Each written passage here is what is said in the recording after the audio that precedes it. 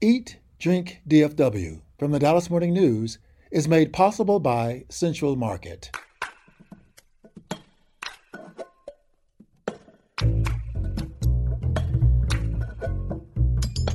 Hey, North Texas food fans. Welcome to Eat, Drink, DFW from the Dallas Morning News. Each week, we dish on the local restaurant scene, food and drink trends, cooking and shopping tips, and unpack everything that makes North Texas one of the most vibrant, diverse, and ambitious food scenes in the country. I'm your host, food editor Erin Bookey, and today we're going to talk about food news, answer a listener question about Pulp Fiction-inspired diners, and interview Chef A.Q. Pittman of Jose Restaurant. It's going to be really fun, and it all gets started right after this.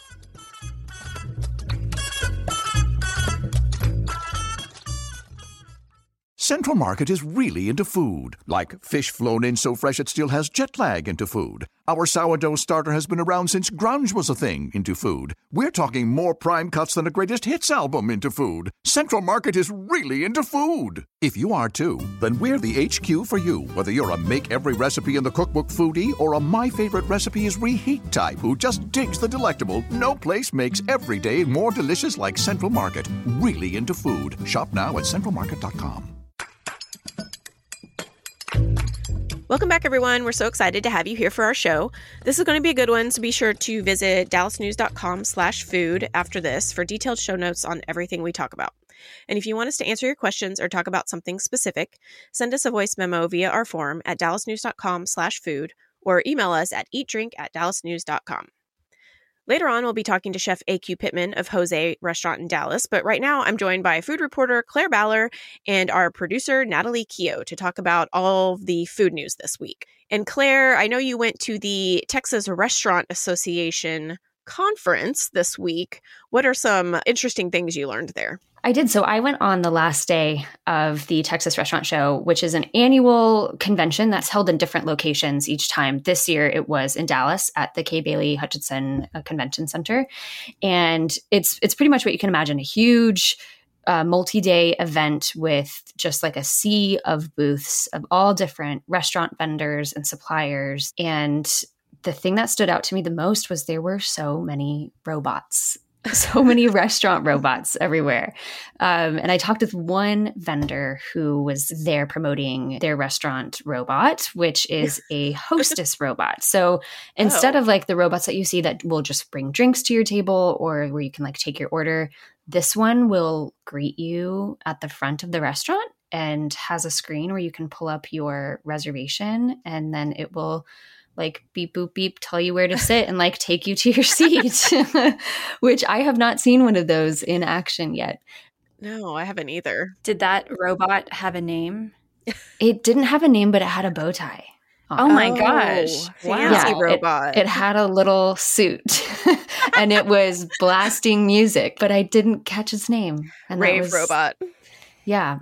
So that was interesting to me. Sometimes I wonder when I see things like that, I'm like, is there just a lot of hype around this new technology right now? Or will this actually translate to a lot of real life uses? We know that there are restaurants around DFW that are using these robots, but not a ton. I wonder if we'll start to see more of that, or, you know. As a customer, the novelty kind of wears off after the first, like when you first see it, it's like, oh, cool, a robot's bringing me my food. But after a while, it's like, oh, yeah, it's the robot again. Like there's no interaction. I've taken my child to a couple of restaurants where there have been robots, and it was super cool the first time, fun for kids. But as a customer, it is kind of odd. Yeah, sometimes you just want a real human to answer your questions. And I don't know, we're like always have screens in our faces all day. So it's kind of nice to sit down for a meal and not have that. But I get it. We're in a labor crunch. So, There's a set of restaurants called Tien Tien on Frankfurt and Preston. And one is a dim sum place and the other one serves just like really incredible Peking duck. And I went to the one that serves Peking duck. It's like on the corner of the shopping center. That was the first time I had an interaction with first robot interaction. Yeah. And robot encounter. It was funny because I guess as this specific robot was going through and delivering drinks or giving, sides or whatever, it would play music and the entire restaurant would kind of like hush as like this restaurant was like going through and like playing music. It was like, excuse me, I'm making my way. And then you would pull everything off and tell it, okay, I've got everything that I need. And then it would go back to wherever it decided to, post up. I do like a human interaction. I like talking to people. And whenever they do send a robot to my table, I am a little offended because I do think that maybe it's a sign that, the people who work at the restaurant don't like me. Like, send the robot to that table. Yeah. I can't deal with them anymore. Yeah. That's a robot table. All right, cool. Well, we'll definitely keep an eye out for more robots in restaurants because I think that's definitely a trend. Okay, so along the lines of the labor crunch, there's also been another shortage announced recently. I read in Food and Wine magazine and also in Reuters that there is a global chickpea shortage that is driving up hummus prices, which is kind of more terrifying to me than other things because I really love hummus. But I haven't seen any of that in my grocery store recently. Have you guys seen any of that? No, I don't think I've noticed higher prices, but it's also so hard to tell because everything is more expensive right now. Right. I did just over the weekend make a giant chickpea salad, like think potato salad, but with chickpeas. It was this New York Times recipe and it was so good. It's like loaded with herbs and dill. And I'm very sad to think that I might not be able to make that. I literally was like, okay, new recipe. This is going to like go in the canon for the rest of the summer for me. So maybe I need to go buy some more cans, chickpeas. I haven't seen anything recently. I don't buy hummus all that much, but I did see, funny enough, a TikTok yesterday of this woman who is making like budget friendly meals. And one of them included chickpeas, and it was just like making hummus or putting them in the air fryer and putting it on top of a salad or something. So I wonder if that will spark a chickpea movement. I don't know. Oh my gosh, because yeah, it's like a recipe for a disaster with having a shortage coming and a viral TikTok trend. Yeah, this is like chickpeas are screwed. I can't imagine how much or how expensive it could get. It's already kind of pricey. They're already up. I think I read like something like 12% since last year. Chickpeas are, and like 17% since the pre-pandemic cost for them or something. So yeah, it's a super big bummer. And I love hummus. I mean, it really is like a staple of my diet. So thanks for the concern, Erin. Yeah. And I think the reason that there's a shortage right now, it's a combination of factors. Apparently, production of chickpeas was down in the United States already, but then the war in Ukraine also affected it because I think Russia is a big exporter of chickpeas. And this Reuters reported that the global chickpea supplies may drop as much as 20% this year. Whoa. And this is according to the Dubai-based Global Pulse Confederation, which I had no idea existed. So I thought that was kind of interesting that there's a Global Pulse Confederation watching all of this stuff for us. So anyway, Ukraine was unable to plant its typical chickpea crops and things like that. So I guess we'll keep an eye on that shortage, and since we all buy chickpeas and hummus. I'll be curious to see if restaurants have to raise their prices on hummus or in some cases, hopefully not, take it off the menu. Yeah, some Mediterranean restaurants and things like that. Maybe they'll pull a Costco and just keep, how Costco kept the rotisserie chicken at $4.99? Like they were not going to raise it despite the cost of chicken increasing. Maybe they will pull a Costco, the restaurants, and just keep. I like that term, pull a Costco. Pull a Costco. I'm a big Costco lover. I do. It's like my homeland. I love it there. Now this kind of makes sense because I was at Costco last week and was looking to buy hummus, and they didn't have some of the options that they normally have. Oh, wow. So now I'm connecting the dots. Yes. Yes. I also noticed, going back to the viral TikTok thing, I tried to make the Jennifer Aniston salad. Oh, yeah. A while back. And it's similar to most salads that I've made before, just like grains and beans and veggies and herbs and stuff like that. So you're saying that it's not worth the hype? No, I mean, it's just a normal salad. It's like, okay, I've made this salad before in many different ways. But I think if you eat it, you'll turn into Jennifer Aniston. Oh, okay. I didn't know that. I'll have to try it again. You didn't? It didn't work last time. But I did notice the original recipe called for bulgur wheat. Mm-hmm. And I think I had to use like quinoa or farro is what I used because I could not find bulgur wheat anywhere. And I was like, is this because of the Jennifer Aniston salad that I cannot find bulgur wheat? I mean, it's not totally common grain that, people use a lot, but still, like I couldn't find it at, Whole Foods, Sprouts, any of those places. So I feel like if you couldn't find it at Whole Foods, then exactly. It's a problem. Yeah. I was like, where is the bulgur wheat? They're like, what? Yeah. They're like, I'm trying to make the Jennifer Aniston salad. Come on, people. Don't you know? All right. Well, we'll definitely keep our eye out for more shortages and viral TikTok trends colliding. Also coming up this week, in case you missed it, Restaurant Week is coming up in August, actually. But the reservations opened on Monday, July 11th, and these usually get snapped up pretty quickly. They also released the restaurants that are participating this year, and it's a lot of steakhouses usually. There's like Albernays, I think the new Witt's Steakhouse. There's a lot of the Brazilian steakhouses on there offering deals for lunch and dinner. There are a couple of new ones on there. Don Artemeo is really popular in a new one, so I think that one will probably be snapped up pretty quickly, along with Harper's, which is another new restaurant. So anyway, keep an eye out for that. Go to dallasnews.com/food to get details on how to make your reservation and which restaurants are participating. All right, thanks, guys. Stay tuned as we talk to Chef AQ and answer a listener's most pressing question about retro diners in Dallas.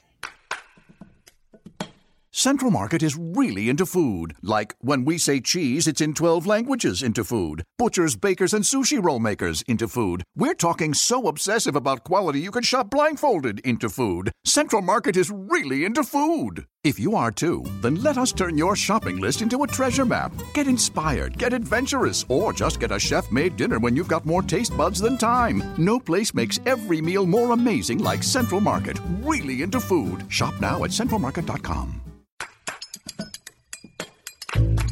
Welcome, everyone, to Eat, Drink, DFW. We have a great segment for you today.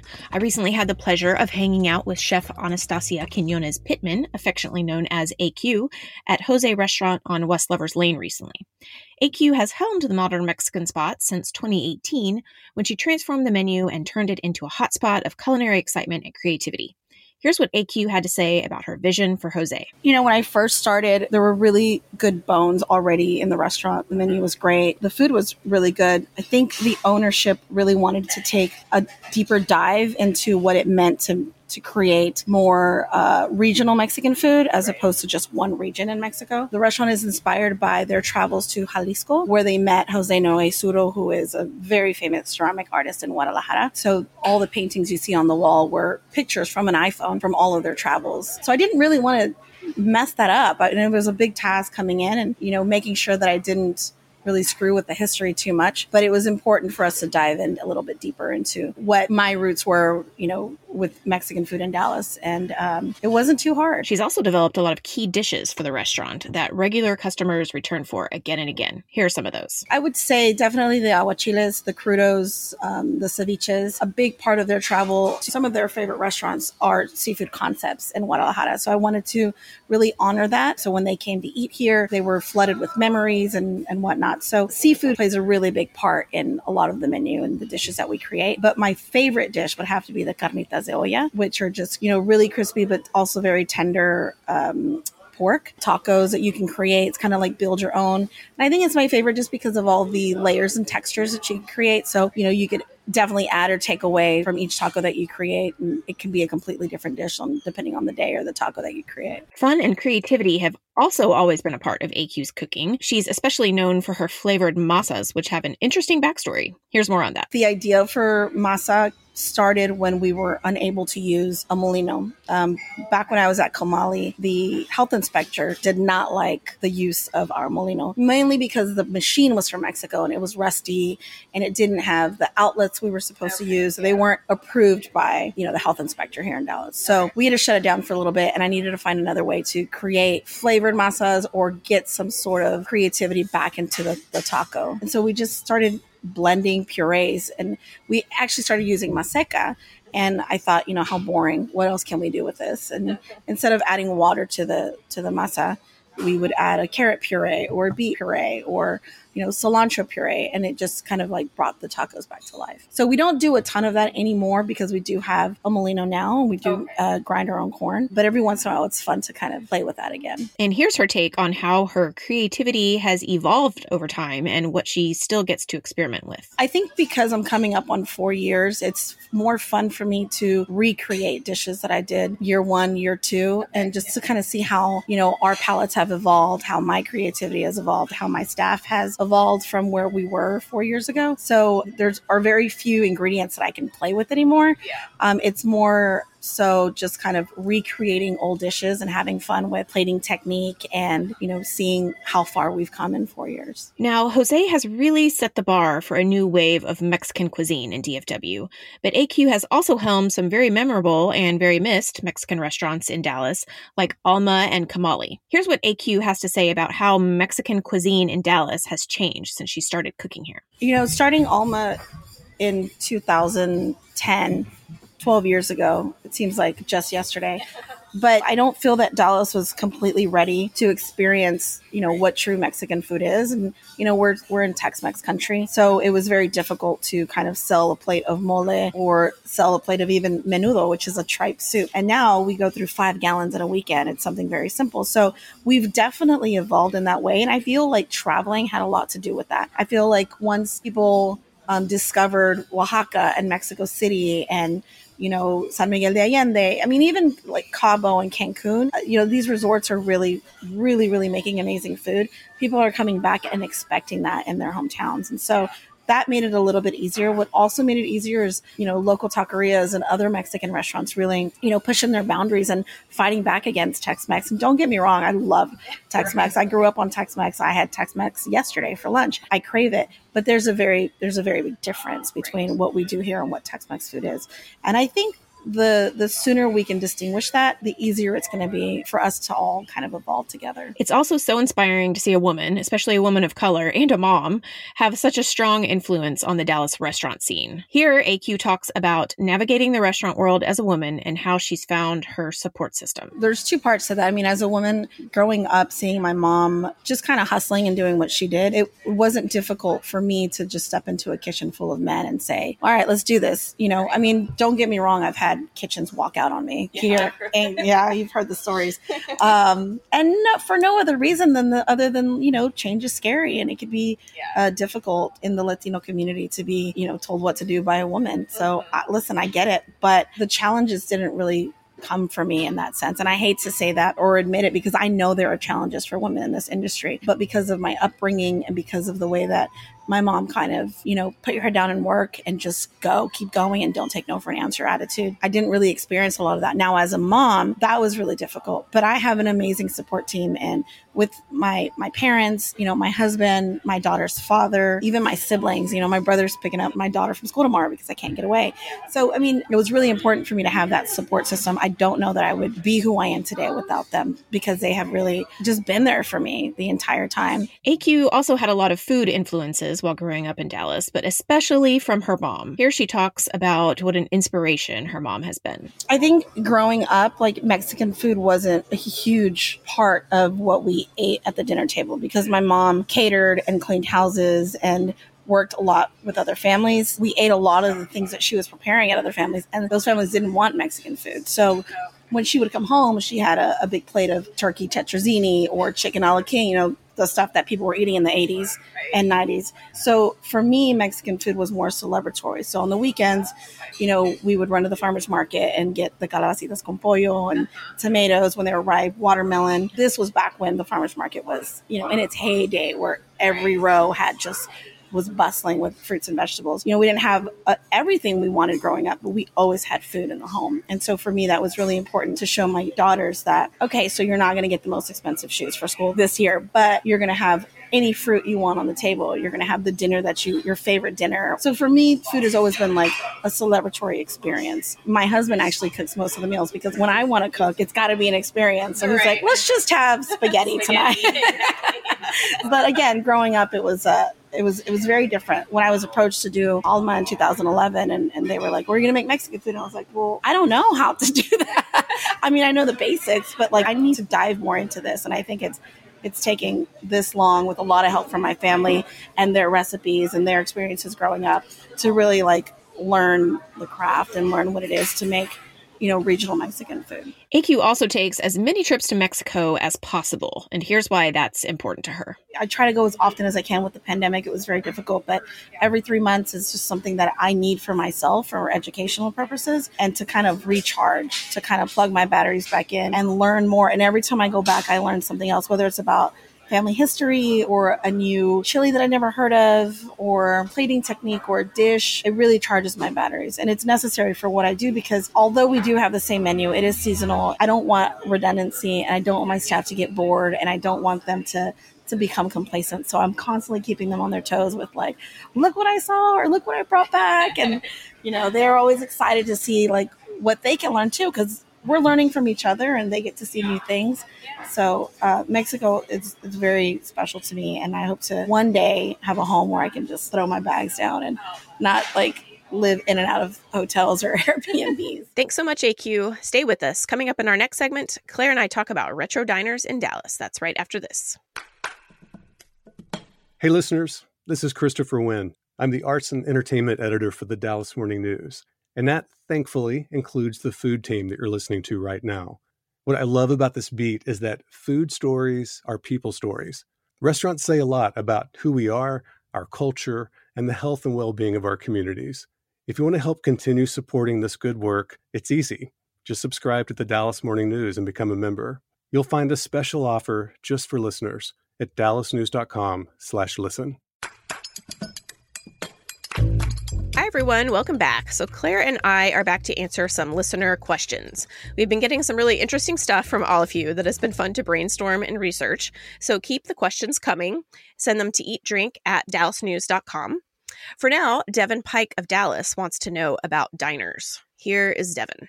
Hi, this is Devin Pike from Dallas, and I'm watching Pulp Fiction for the 19,000th time. There's the scene in the diner, which is a really LA kind of vibe. It's a coffee shop. It's been there forever. And we've got stuff like Denny's and IHOP, all the classic chains here in North Texas. But I'm curious if there's anything that is close to that mom and pop diner experience here in town. So I'm hoping you can give me some guidance. Okay, first of all, thank you, Devin. I love the Pulp Fiction reference. I haven't watched the movie in forever, but I'm assuming that Devin means the diner from the beginning of the movie with Pumpkin and Honey Bunny and their robbery. That diner has a real 70s California vibe, but there's also the scene of the twist contest, which is held at a more 50s-ish diner. But I'm going to assume he means the 60s diner. Claire, what do you think? Okay. Confession time. I've never seen Pulp Fiction, but just for you, Devin, I went and watched the robbery scene on YouTube, which I will say, having absolutely no context for what else is going on in the movie, it made for a confusing time. But it was good scene setting. It was good to see the diner of reference. And the first thing that popped into my mind, granted, it's a different time period that this diner is going for, but Lucky's Cafe on Oakland in Dallas. Oh yeah. To me, like when I think of a classic diner around, that is what I think of. It has the black and white check floors, neon signs, laminate booths that I think are an absolute prerequisite for a good diner. Like your skin needs to peel off the seat when you stand up at a diner. Like I think that just has to happen.